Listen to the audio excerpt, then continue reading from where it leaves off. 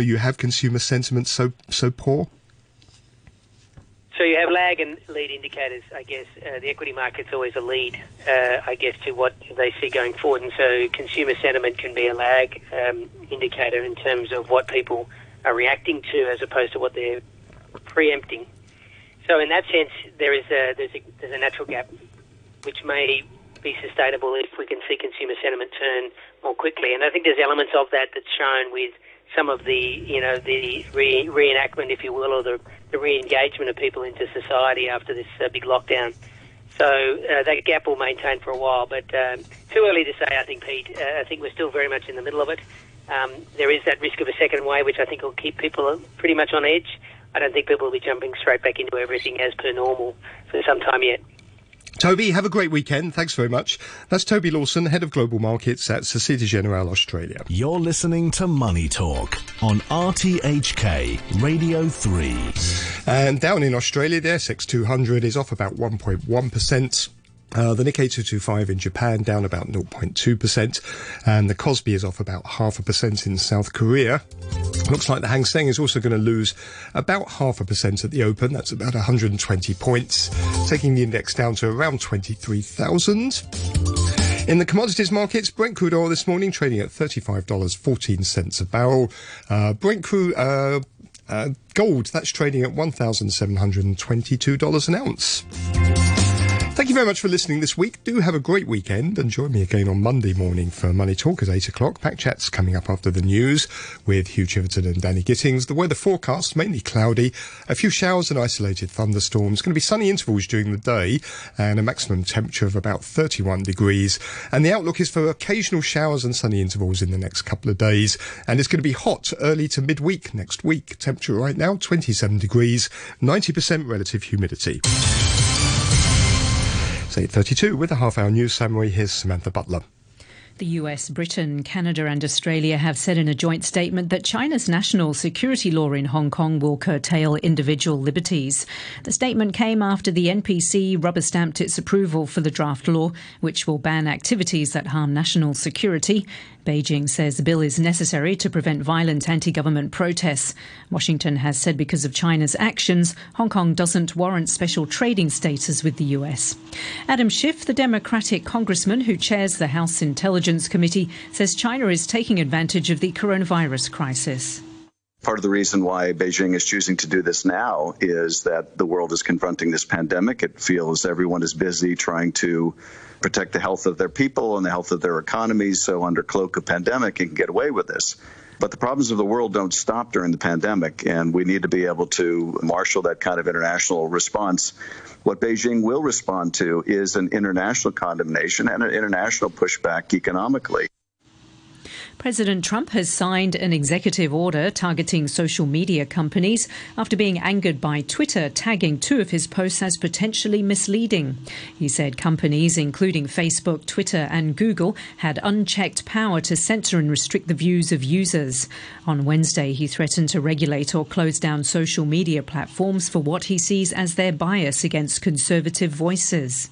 My executive order calls for new regulations under Section 230 of the Communications Decency Act to make it that social media companies that engage in censoring or any political conduct will not be able to keep their liability shield. That's a big deal. They have a shield. They can do what they want. They have a shield. They're not going to have that shield. Officials in Moscow have sharply increased their assessment of the number of people who've died from COVID-19. The city's health department says it's now established many more people died from the disease in April than previously reported. Here's the BBC's Sarah Rainsford. Moscow's health department has doubled the official count of COVID-19 deaths in April to over 1,500.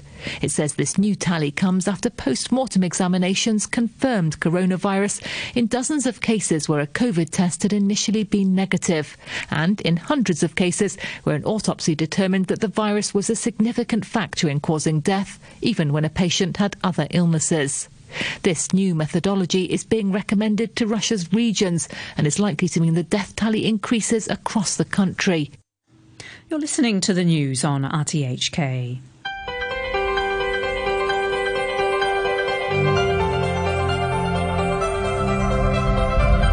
Good morning and welcome to Backchat. I'm Hugh Chiverton, your co-host today, Danny Gittings. Danny, good morning to you. Good morning. So, the National People's Congress has approved plans for national security legislation for Hong Kong that bans activities that endanger national security. The United Kingdom says it will give greater visa rights to BNO passport holders unless China suspends the proposed security laws. And the US is today considering sanctions and other actions now that it considers Hong Kong has lost its autonomy.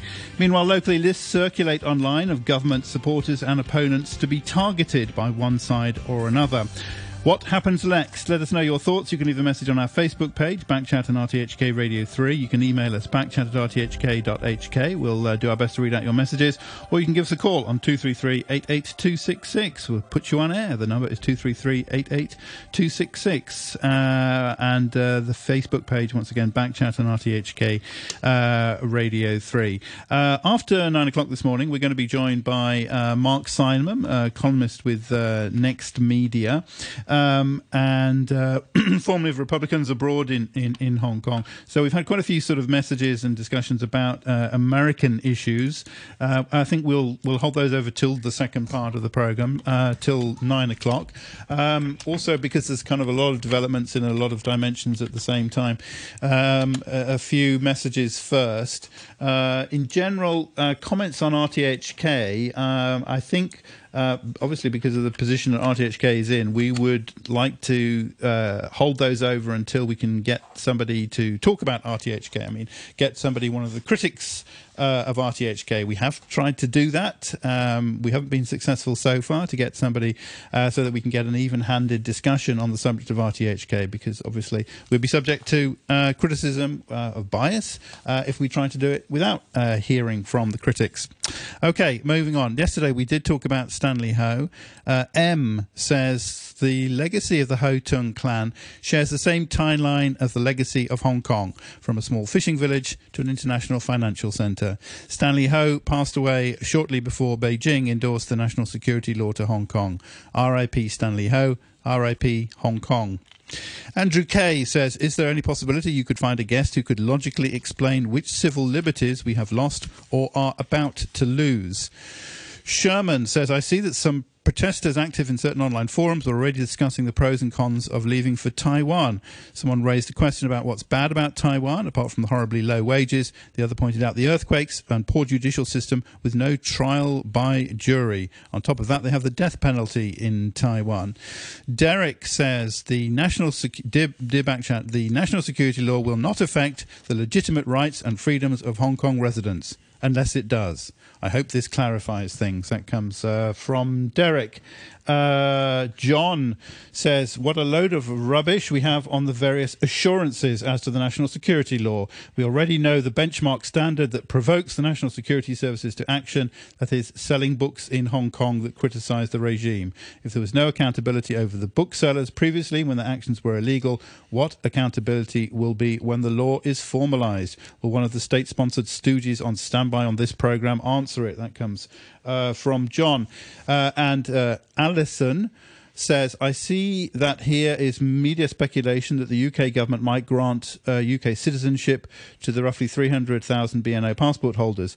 It will be interesting to see how many of those individuals would eventually choose to emigrate to a country which, without doubt, has been the worst-run G10 nation in the past few years, as demonstrated by the calamitous decision to leave the EU and, most recently, its tragic, gross mishandling of COVID-19. And how welcome would those Hong Kongers be in a country where unemployment is set to jump sharply and where, fuelled by Trump's xenophobic rhetoric, anti-China sentiment is on the rise? That comes from Alison. Thank you very much indeed for those messages. Backchat at rthk.hk. And we're joined for the first half of the show by Ho Lok San. Ho Lok San is a Senior Research Fellow at the Pan Siew Tong Shanghai Hong Kong Economic Policy Research Institute at Lingnan University. And also in our Queensway studio by Derek Yoon, columnist and commentator. Good morning. Derek Yoon, let's go to you first. Yeah, no problem. Now, last year you expressed quite considerable concern about the extradition bill. So what are your feelings on this national security law? We saw it coming, but because it is a huge embarrassment for Beijing last year, and we never saw Xi Jinping that helpless, that embarrassed, and that humiliated. So according to some sources, it says this was already planned in October last year, but I think it has some grounds in so-called promoting the national interest in Hong Kong, as a lot of other countries have similar laws, but its method is way of trying to add it to the Annex 3 of the basic law, and then through promulgation. I think that is problematic, and in the current situation, especially when the movement is still on, when the anti-extradition bill movement is still on, the opposition and the protester care more about whether this legislation or law is legit or not. But I think for the real interest of Hong Kong people, we really should look into the details, particularly those on the setting up of the new institution, national security institution in Hong Kong, and how it will be implemented, and how will the people be trialed in Hong Kong. Now, for the sake of full disclosure and for the benefit of our listeners, we should point out that you used to be a member of the New People's Party, which is a pro-establishment party, but you quit last year, that's right? Yeah, last September. Yes, yeah. Okay, so you're no longer a member of them. But looking at the pro-establishment camp now, what do you make of the fact there is there is unanimous support behind this proposal? Even some people in the pro-establishment camp who we've seen dissenting on other issues, they're standing full square behind this, aren't they? They just have to, because even Carrie Lam herself showed full support of the legislation, and she even had to personally go to North Point yesterday to personally sign the not the form, to give the signature to show her support to the legislation. So this is but that signature event is organized by the pro-establishment party in Hong Kong. Well, let's see. How are you feeling? Are you feeling optimistic about Hong Kong? Do you think this is the end of one country, two systems? Do you think I'm quite worried, because if it came without the possible sanctions from the U.S., I think it's just maybe with the one country, two system going to the second half. But now with the possible intervention or sanction by the U.S., I think we may not be able to get to the second half. You think you think it'll be applied much more restrictively? You think that? Yeah, because I think it's just the first. Do you think the economy will be affected, or do you think that our freedoms in Hong Kong will be affected? Yeah, maybe with just the national security law, I think we will have some real problem politically. But now, if that also invites the intervention or sanction by the U.S., I think we're going to face some economic hardship as well. And what about the B&O issue? Yes, I mean, you presumably, you may not have renewed it, but you're presumably entitled to a B&O. Most of your friends, I'm sure, are. Do you think a lot of Hong Kong people are going to leave now? Yeah, they are quite disillusioned, because with the introduction of the law, they find Hong Kong and the basic law in the one country, two system is no longer the same thing. But now, not just the UK, Taiwan, and even the US authorities, they have some signs. They're showing some signs that they welcome Hong Kong people moving or immigrating to to these places. So I guess for most Hong Kongers, their thoughts has been occupied by leaving Hong Kong instead of thinking what is next for Hong Kong. Okay, let's bring in Ho Lok San, Senior Research Fellow at the Pan Siew Tong Shanghai Hong Kong Economic Policy Research Institute at Lingnan University. Good morning. Good morning. And on that last point, I mean, we've lived through this before, the huge brain drain in the 1990s, and even last year, so many people were talking about emigrating. Surely now we're going to see another massive brain drain. Yes, I heard that Mr. Fok Chun Wan, he is a delegate to the National People's Congress, and he said that in the past there had been episodes in which there was a collapse in confidence and people left, but in the end those people who left actually are those people who lost out, because in fact Hong Kong turned out not to be so dire as they had expected, and actually Hong Kong continued to prosper. Yeah. And so those people who had sold the homes and left Hong Kong, eventually some of them came back, but find that they had to pay a much higher price, to buy a home. So history is right for you there, but it doesn't seem to be stopping people. The public sentiment. Many people, my friends, talking about it. The sentiments show that quite a number of people worried. But I think I would take the assurance from Beijing that what they want to prosecute in the end are just a very, very small group, maybe 0.1%, maybe even fewer. You see, so it's not something that the person in the street should need to worry, because China actually, so far as I have seen, has stood by the basic law all along. And it is some people in Hong Kong who didn't abide by the basic law. In the first instance, they had tried to sideline the provision in the basic law, saying that the chief executive candidates have to be first vetted by a nominating committee. But people, many people try to just dump that article. And also, Beijing has been waiting for 23 years, you see, for Hong Kong to self-legislate regarding Article 23 to ensure national security. But waiting till now, still, there is no sign of intention to legislate, because the opposition is so strong, and it's impossible, for Beijing to do it. If Hong Kong will not honor its commitment to the basic law, China has to take this action, because it is under the provisions of the basic law, under such circumstances, Beijing can indeed take the step. This is not a violation of the provisions in the basic law. But this is not a small number of people. It's not a small number of people we're talking about with this new law. This new law is going to almost certainly going to make it illegal to peacefully call for Hong Kong independence, for instance. And from opinion polls it's a minority, but it's not a tiny number of people in Hong Kong who support Hong Kong independence these days. And in fact, it's growing all the time. I think,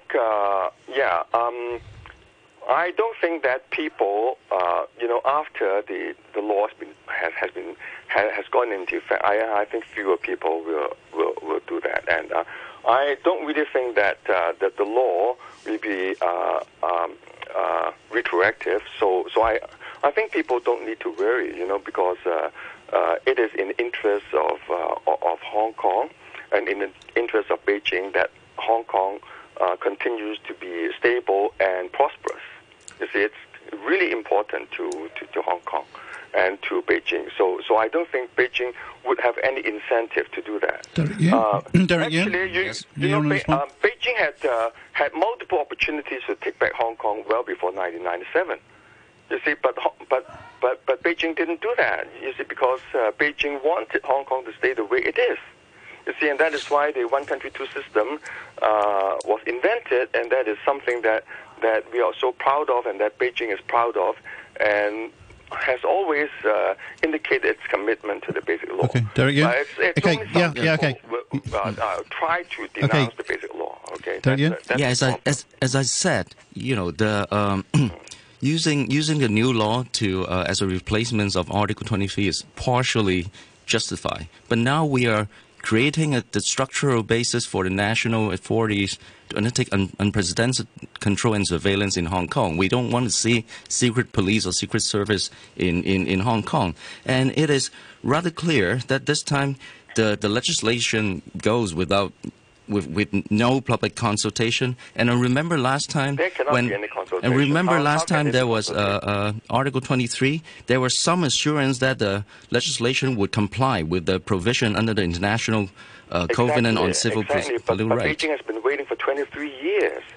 You see, I am quite disappointed by this development. I am myself concerned, but what else can Beijing do? And but why not half a year, 1 year? Why you have forced it through? You don't have to force it through in 2 months. It's not going to work. You see, just imagine. Okay, there's a consultation. What will end up with the consultation? People will continue to oppose it regardless. With the fugitive law, assurance notwithstanding, and the fact that it was drafted on the basis of the framework of the United Nations, still people opposed it regardless. People didn't even bother to look into the details. So you're saying the point of a consultation exercise is to get people to agree, and if people disagree, then that means the consultation has failed. The consultation is just to prolong the turmoil. You see, and the turmoil is something that Hong Kong cannot tolerate anymore. Because we have suffered so much already. Okay, Derek Yuen? Yeah, Professor Ho, I know you are giving up. Yeah, that's what I hear from you. But we don't want unconditional surrender here. We want to. There's no choice. You see, just think about Beijing's position. You see, shops and banks were damaged. And peace and order were violated. People from the mainland and people who claim that they're Chinese, they were attacked. You see, all of these things is just beyond tolerance. It cannot be tolerated by any country. But there are laws. People are police are prosecuting those protesters. Yeah. But how much how much effort they have to do in order to do this. And regardless, the rioters still continue to riot. You see, the point is stopping the riots. The police cannot stop the riots. So you mean the legislation is about stopping the movement? I mean, stopping the riots. But saying that should not be the purpose of stopping the riots. The riots and stopping this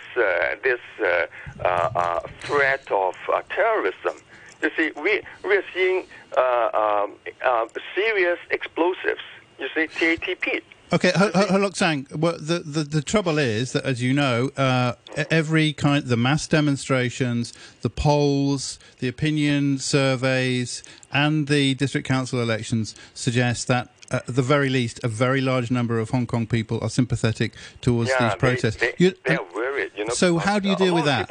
Isn't that the real problem? Isn't that the big issue? And how are you going to address that? Yeah.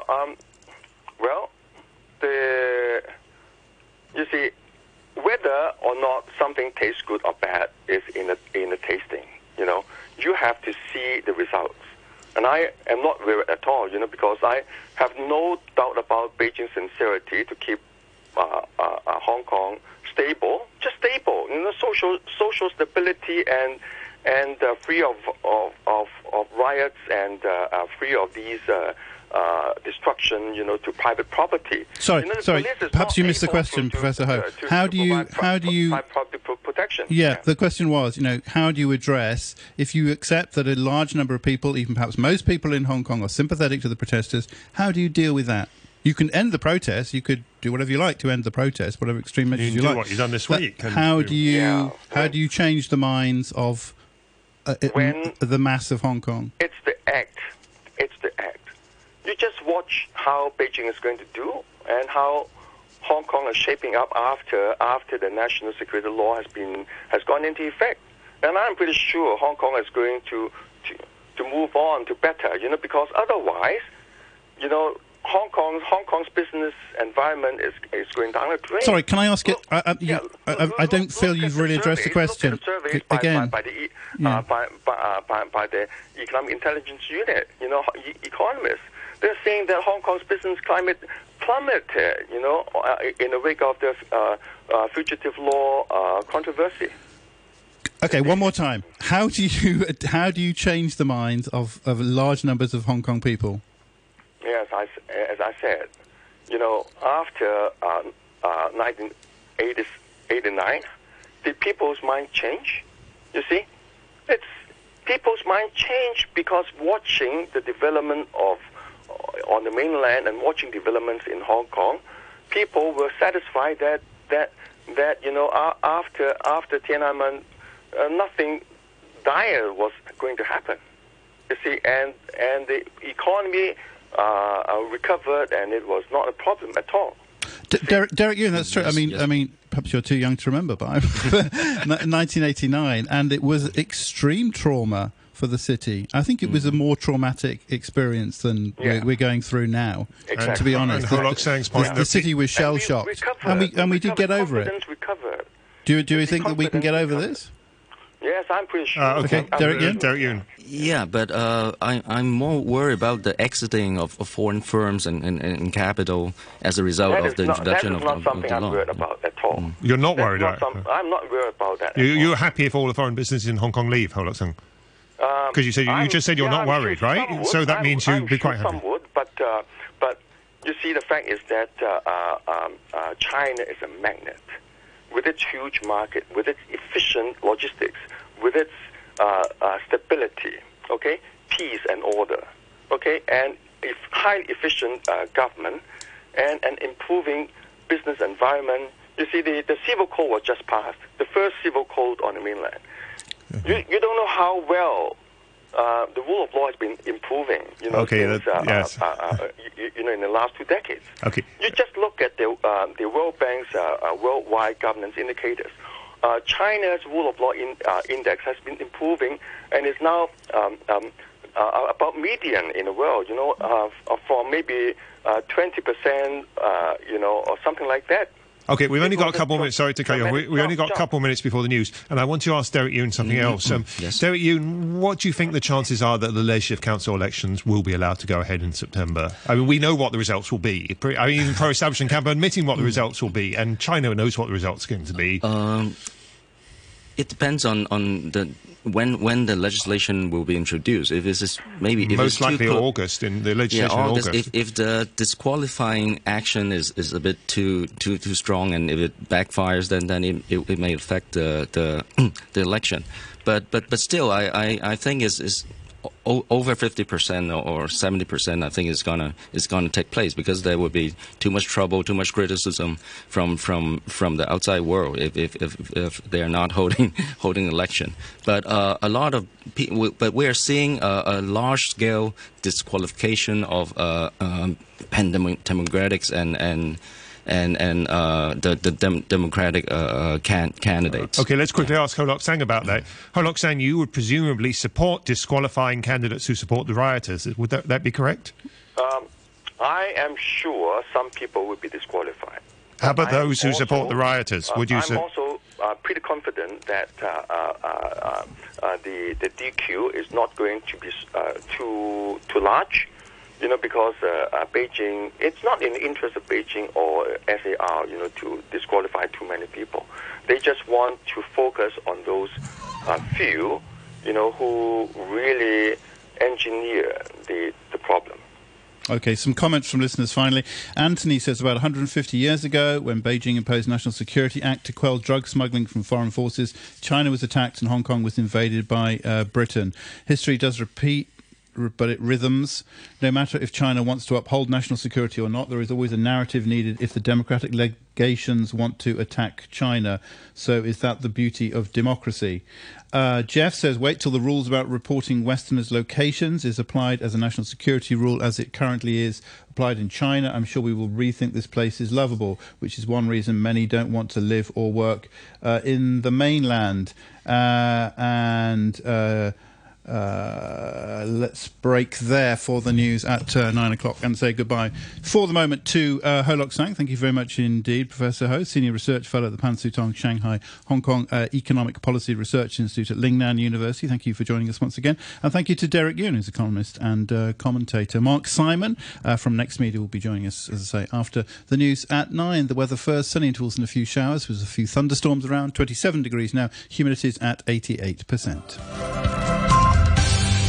Is being recommended to Russia's regions and is likely to mean the death tally increases across the country.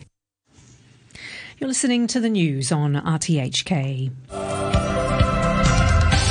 Welcome back. This is Backchat on a Friday morning with Danny Gittings and me, Hugh Chiverton. We were talking in the first part of the programme to Ho Lok Sang and Derek Yun about the situation in Hong Kong and the plans to introduce this national security law. We've had quite a few emails and comments on our Facebook page about that. We're also joined now in the second part of the programme by Mark Simon, who's a columnist with Next Media. We wanted to focus on, his take on events, and also we've had quite a few emails on the American attitude now that Pompeo has said that Hong Kong does not have a recognisable autonomy. Some emails, first of all, and messages relating to our earlier discussion. Richard says, Danny, don't worry about the brain drain. There is an endless flood of more loyal people waiting to be drafted from across the border. This issue is one of the main roots of the current problem. Another issue just brushed as aside by the administration. Anthony says granting BNO holders to go to the UK will be the reprise of the Windrush scandal, as the UK needs a lot of people to fill up all those burger flipping jobs. Let's see. Richard also says a Professor Ho, I think, who openly says we need a security law because it's too much trouble, arrest people by conventional legal means. Obviously a deep thinker. Give me one of those professorships, says Richard. And then on our Facebook, quite a few comments, which I recommend you have a look at. That's Backchat on RTHK Radio 3, the Facebook page. TC says, regarding Western countries' initiatives allowing Hong Kongers to immigrate, such as the so-called BNO equalisation, a major concern is that this will also benefit blue ribbon supporters. I don't wish to see Hong Kong police force officers and their families allowed to emigrate. Tom says there, the feeling that things are ending, a sense of crisis and urgency are common in many uprisings and can have a cult-like intensity to them. The reality is more ordinary. Nothing will happen to today's street protests. A Chinese version of UK Special Branch will track down and jail a dozen or so protest leaders and their finances shut down, and something akin to the UK's media impartiality rules will eventually set limits on the discussion of political topics, and life will move on. Tom also says the protests in Minnesota are evidence that democracy does not fix everything. Sid says Professor Ho and all the pro-establishment comrades have to read CCP history, especially Chairman Mao's view on democracy and multi-party leadership before and after 1949. Then they might understand what is the truth behind all the CCP's so-called promise. Bruce says, no emails from Anthony, please. Looking forward to listening to the programme. Gerhardt says, perhaps Hong Kong could add oil to our fight for freedom of speech, in the first instance akin to the US First Amendment, by demanding Second Amendment rights. So if we had a tyrannical government like right now, we might have the right to defend our First Amendment. Marianne says Minneapolis called the National Guard on the second day of riots. Hong Kong went through 6 months of horrendous riots. Streets burnt, people died. Beijing's hand was forced. Beijing is Hong Kong's equivalent of National Guard. on the issue of America, also Kenny says the White House and numerous American politicians have repeatedly criticised the Hong Kong police for what they consider as excessive force against black-clad rioters who were hurling petrol bombs, torching train stations and destroying stores and infrastructure. It's therefore somewhat ironic to watch events involved in Minneapolis, where the police killed an unarmed black man. And of course the Hong Kong-based cheerleaders, Washington cheerleaders, led by the likes of Jimmy Lai and Joshua Wong, will sweep Minneapolis under the rug, such as the hypocrisy of their blind faith in the revered land of the free. Herman says the US, Britain, Australia and Canada call on China to honour the Sino-British Joint Declaration in a statement. Thanks to the incitement by various individuals and groups, Hong Kong is about to face the worst times of its recent history. While the pandemic leadership not only failed to condemn the violence over the past year, they're about to take their passports and flee to the West, leaving the rest of us to suffer. Thanks for nothing, you cowards. Peter says, according to Pompeo, Hong Kong's lost its autonomy. In response, China might consider equal countermeasures. For instance, American citizens have always had the right to enter Hong Kong without a visa. The privilege could be immediately revoked, and all US citizens made to apply to enter Hong Kong through the same visa processing channels on the mainland as the US does now, not recognise Hong Kong's special status anymore. In another escalation, Senator Rick Stock just stated on Fox Business that every Chinese citizen is a communist spy. If this becomes mainstream policy, it might be prudent for China to assume the same of US citizens. Jim says, Hugh, this is on the subject of Mark Simon, our next guest. Hugh, I am devastated. I really am. After his last performance on Backchat, why on earth is Mr. Simon invited back on the programme? He is pure evil. It is your responsibility to explain to your listeners who employs him and, more importantly, his history with the CIA. Appalling. That comes from Jim. As I say, just Mark Simon is employed by Next Media. And also Alison says, on Mark Simon, very disappointed to hear you've invited him back. I'll be turning off the radio before listening to his predictable rant. That comes from Alison, backchat@rthk.hk. Okay, Mark. Drum rolls. Mark Simon, you really seems you really have a fan base among our listeners. I know. You know, we've got cowardly Jim, as I call him. He seems. I don't. Oh, let's not go into issues like that, actually. And let's. I know, but it's kind of fun. But it is, yes. Let's do it from your perspective, though. What's going on? As you well know, there is this list. I think you have to go back. Well, first of all, you have to go all the way back, really, to, my God, 1998, 1999, and that's when they started. This has been. I think you could probably fill a trash truck full of articles from the pro-Beijing press on U.S. interference in Hong Kong. It's been going back for, oh my God, years, late 90s, 2003. Don't remember when 2003 happened, and that was basically a CIA plot. In 2011 with the, 2012 with the national education, that was a plot. 2014 was a plot. 2019 was, of course, a plot, and of course now the United States is plotting again. The sad thing is, to be perfectly honest with you, the U.S. really is not that involved when it comes to Hong Kong. That's actually a disappointing thing for many of us. What do you expect from the White House later today? The announcement is coming this week. That means basically today, and it's presumably being drawn up already. They actually hadn't come to final conclusion. My understanding was they hadn't come to any final conclusion on what they were going to do. We're going to hear from President Trump tomorrow, Friday, and we'll see what happens. They were very disappointed at what happened at the UN today. It looks like the Brits and the French didn't show up. So the U.S. sounds like they'll be doing some things there tomorrow. I think we can pretty much count on this to be a continuing theme.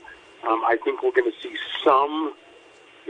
Hong Kong has special status because it is an autonomous region from China. I shouldn't say autonomous region. It's an autonomous city that's basically treated differently.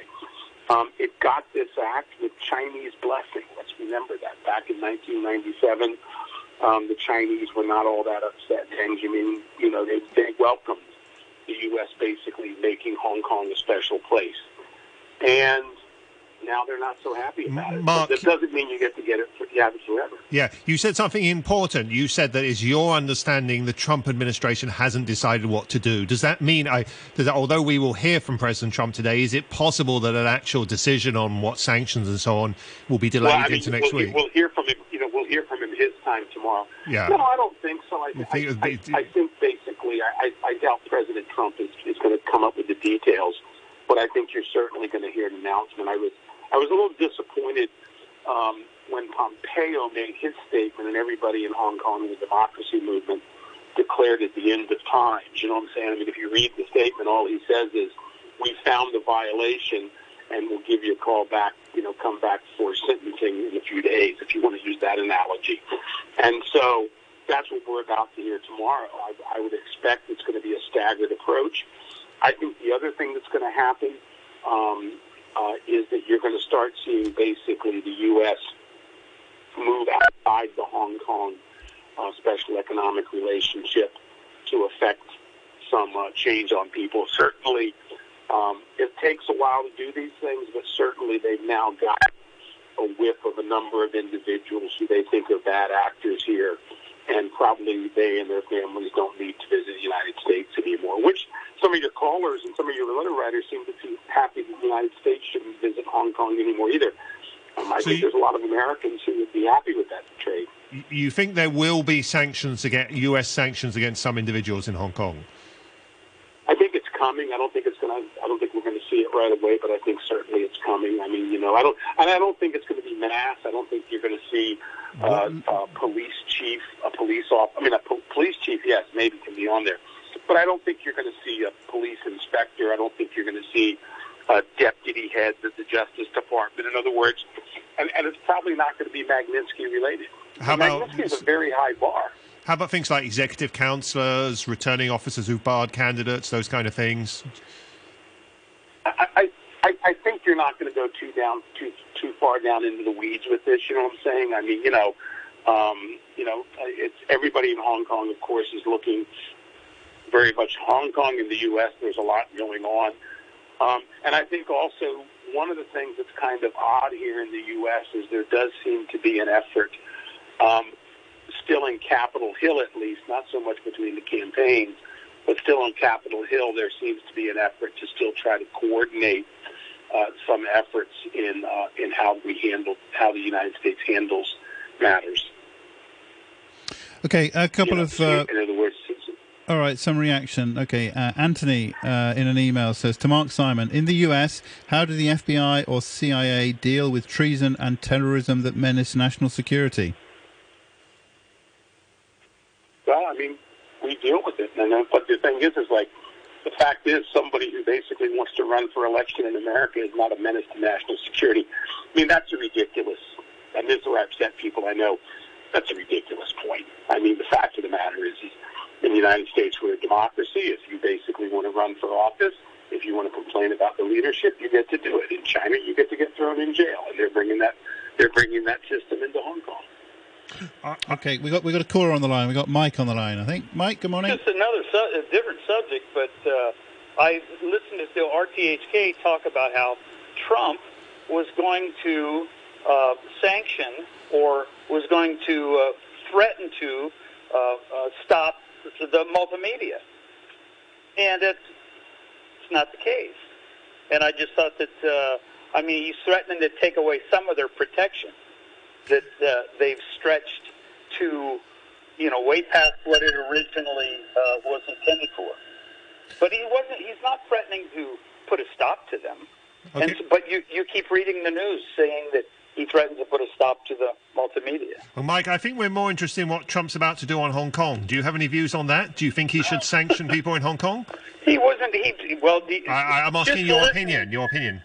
I know, but all you got to do is listen to what he said. If he had anything really to say about it, if he had really strong feelings, do you think he's going to not say anything? He's holding off because I think he's going to be pretty measured with his response.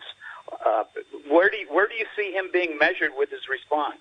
Well, not very often, is it? If he thinks about something, he'll tell you right away. And so I think that the fact that he's delaying it is telling you that he's measured. Okay, thank you very much, Mike. Okay, Mike, thanks for your call, 233-88266. Jim, in an email, this is responding to Mark Simon, says, "Cowardly Jim, wow, he started again. Another trumpeter, no more, no less. Why doesn't he explain his background so we can all judge? Enough, no more," says Jim.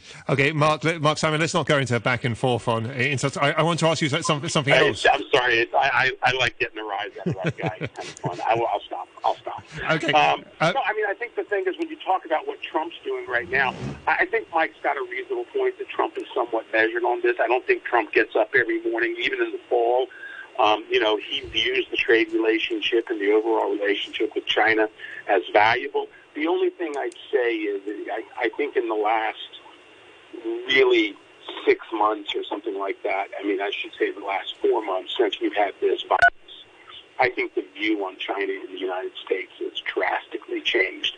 And I think also they're just getting a little tired of every time they turn around, these things are happening. I was told the other day that the president, his attitude on Hong Kong is, why is Xi Jinping doing all these things that are basically causing trouble? In other words, they are fully aware in the United States that essentially as they've just arrested these 15 activists under the old English laws, they've got all the tools they need. In other words, if they want to suppress, they can suppress. Through the local government. Okay, Mark, Mark, you have in various capacities spent decades putting Hong Kong on the agenda of the Republican Party and American governments. That's been your shtick. That's what you've been doing for a very long time. Democratic Party. I mean, Sure. Yeah. I mean, very long time. Just talking about Hong Kong and bringing Hong Kong up in Washington.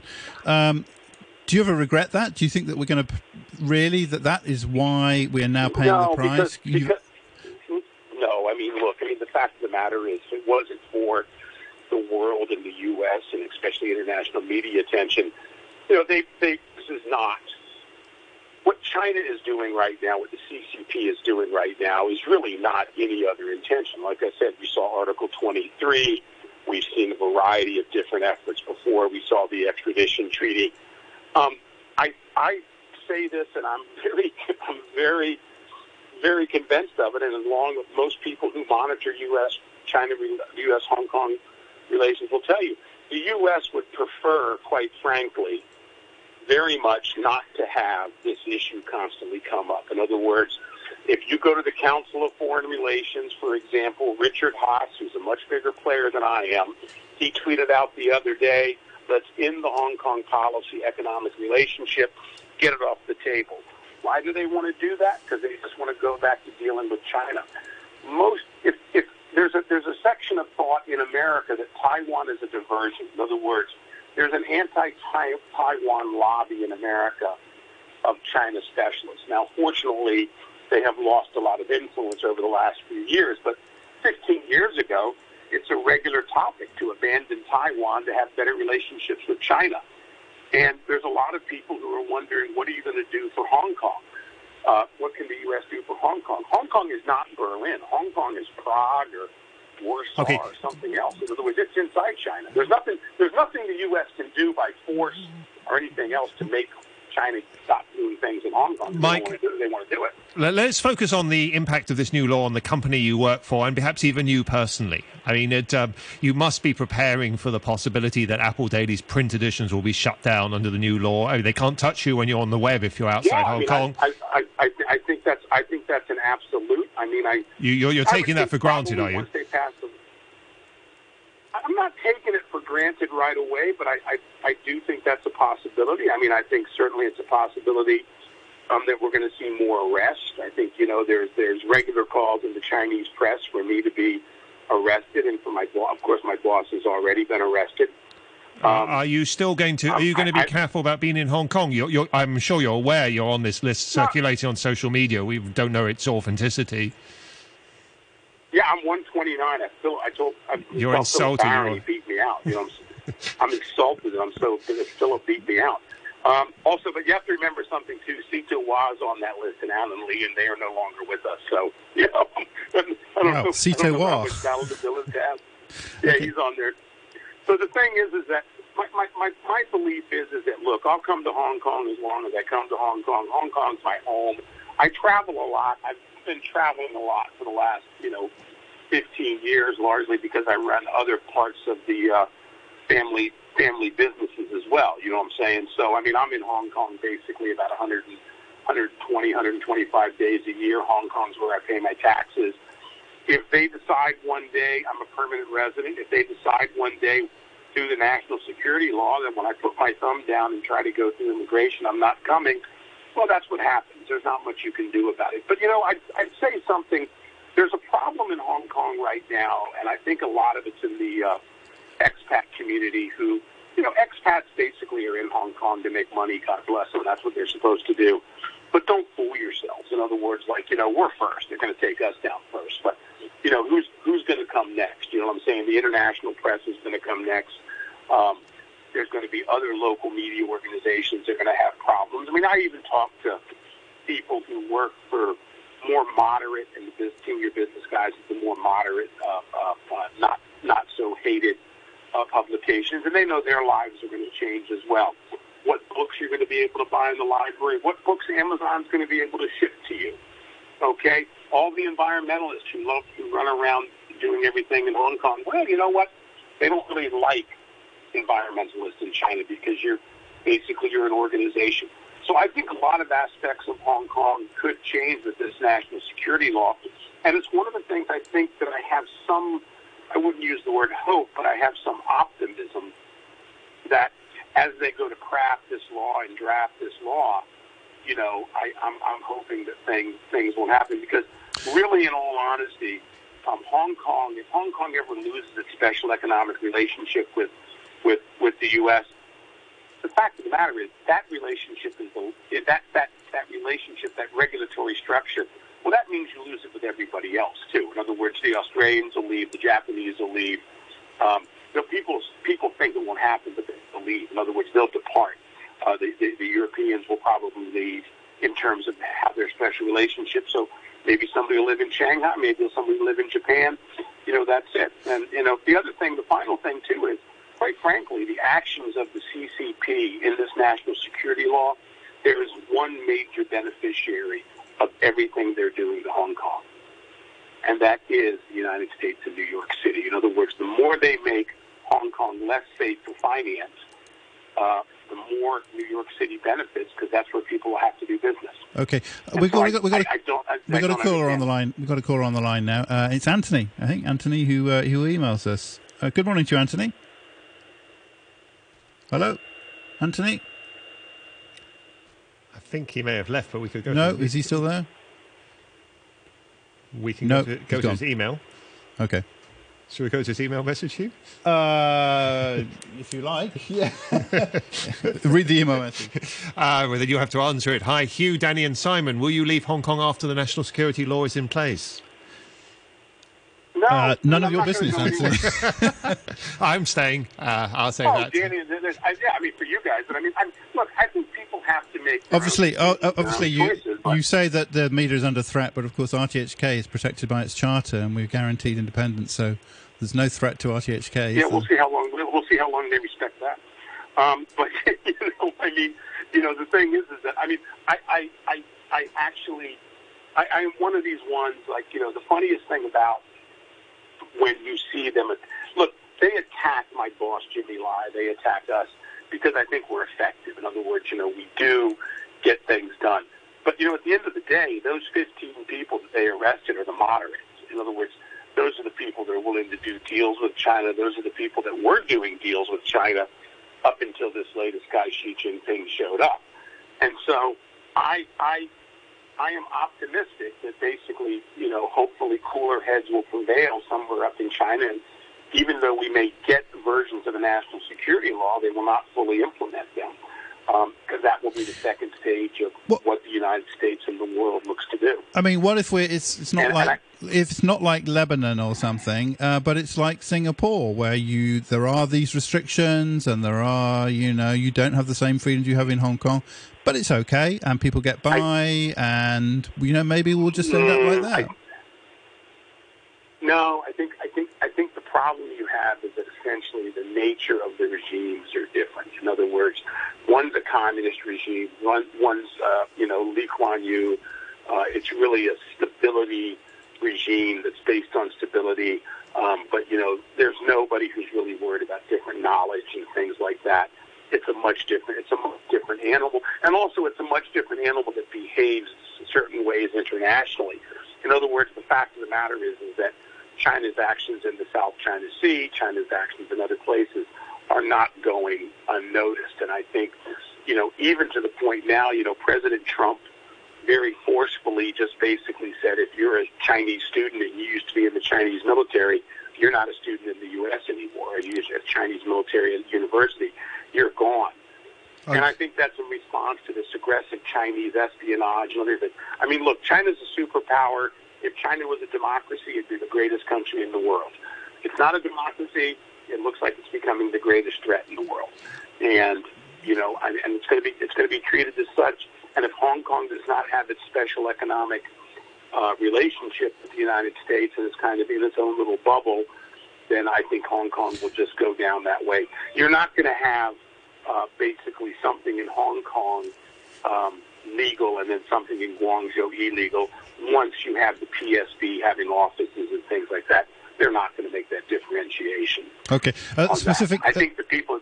Go ahead. I'm sorry. All right. Specific question from Mr. Pink, who says, "Can you please clarify with Mark Simon? Does he expect Washington to remove Hong Kong's special trading status?" No, I do not. Not immediately. Not immediately. Okay. I think we're going to have to see some of the things. I do not expect they will do that. I think they may trim around the corners. You know what I'm saying? A little bit. But I do not think they're going to remove it. I hope they do not. In fact, what about, a lot of people have been counseling not to. What about the BNO thing? Do you think that will amount to very much? And do you think that the US might have some kind of similar, adjustment to visa regulations? Well, I mean, I think any country that took in 1 million Hong Kong Chinese would benefit greatly from that. But I don't know what the Brits are going to do with the BNO. I actually really think that's not the priority, even in the U.S. Okay. The simple fact of the matter is, if we make visas more available to people, that's great. But it really doesn't. And the people who end up taking advantage of that, one of your people wrote in the other day. He said, I don't want people from the blue camp going over. The simple fact of the matter is, if we open up 200,000 visas for people, all that leaves are to be honest with you, the moderates. I mean, not even the moderates, just the middle class. Let me the guys in Mongkok. To finish off, Mike, let me go back to the point I asked earlier because it's an important one. I mean, how seriously do you think do you take the chances of Apple Daily being shut down under the new law? Is it something you're actually making preparations for? We heard of some online pro-democracy publications are moving their servers outside Hong Kong. Are you actively preparing for it, or is it just something lingering in the background? Something lingering in the background. I mean, what are you going to do? If you start moving off, we've had this discussion. I've thought it through many times. If you start making provisions to leave, then you're going to leave. In other words, and it doesn't take. We have a presence. We have an Apple Daily presence in North America. We have an Apple Daily presence in Taiwan. If we need to, then we just start working from there. But I would think it would be very interesting. I think that would be, again, that's what I'm talking about. In other words, the U.S., if you start shutting down Apple Daily, then you'll start doing it. And by the way, you're just not going to take out Apple Daily. You're going to take out The Stand. You're probably going to take out Tom Grundy over at HKFP. You might even take out AM 730. You know what I'm saying? And, so we're not going to be the only ones they take out. Even maybe some of the other smaller bloggers and things like that would have to go too. So we'll see what they do. We'll see what they do on that. Okay. And but but no, the idea that we sit around and we have contingency plans, no, that would be my area. And the fact of the matter is, we really have not. Because it's a digital world. You can do it anytime you want. Okay, well, Mark Simon, thanks very much indeed for joining us. Columnist with Next Media. If you want to know more about Mark's background, then you're welcome to Google him. I don't believe everything you read, but there is information there about the background. Yeah, if you want to find out about Mark Simon, who's been a guest on this programme for many, many years. Bowen, finally, in an email, says one suspects that the new national security legislation is not just for Hong Kongers, but also for foreigners who the extradition bill last year was designed to deal with. The Vice Premier Han Zhang reportedly said last year there were 4 groups of people the extradition bill would target as the Cold War between China and the West becomes more serious. Beijing may see an increased need to have the capacity to reciprocate against cases like the Meng Wanzhou case, and Hong Kong could be useful in that regard, being an international hub with a huge human traffic with the West. Though the crucial aspect of the new law is, of course, the stationing of mainland security agencies. If all cases are going to be tried in Hong Kong, as some now say, why is it necessary to have such agencies in Hong Kong? Listeners have already pointed out the existence of the police's security wing, which has taken over the work of the special branch. Could it be that there will be different categories of cases in future, with the police and the local courts dealing with the more routine cases, and the mainland agencies handling and effect the dispatch to the mainland of individuals in more serious cases, and in cases in Han Zhang's 4 categories of cases, including foreigners, who will be useful for the mainland authorities to get their hands on. That comes from Bowen. Thank you very much indeed for that, Bowen. Thank you to everyone who commented. Anthony has one more thing, saying, sorry to miss your call. Mark Simon, I think democracy is more a threat to the world. Look at how many people the democratic US killed around the world. That's from Anthony. Thank you. Danny Gittings, many thanks to you. We'll be back with Mike Rouse, who's on the list, 200 odd. He's a Chinese national, after all. So. Yeah, he is. That's right. And writes for the China Daily as well. So it's an interesting situation. Anyway, back at 8:30. Here's the latest weather information before we go. Sunny intervals and a few showers forecast for today, with some isolated thunderstorms in the afternoon.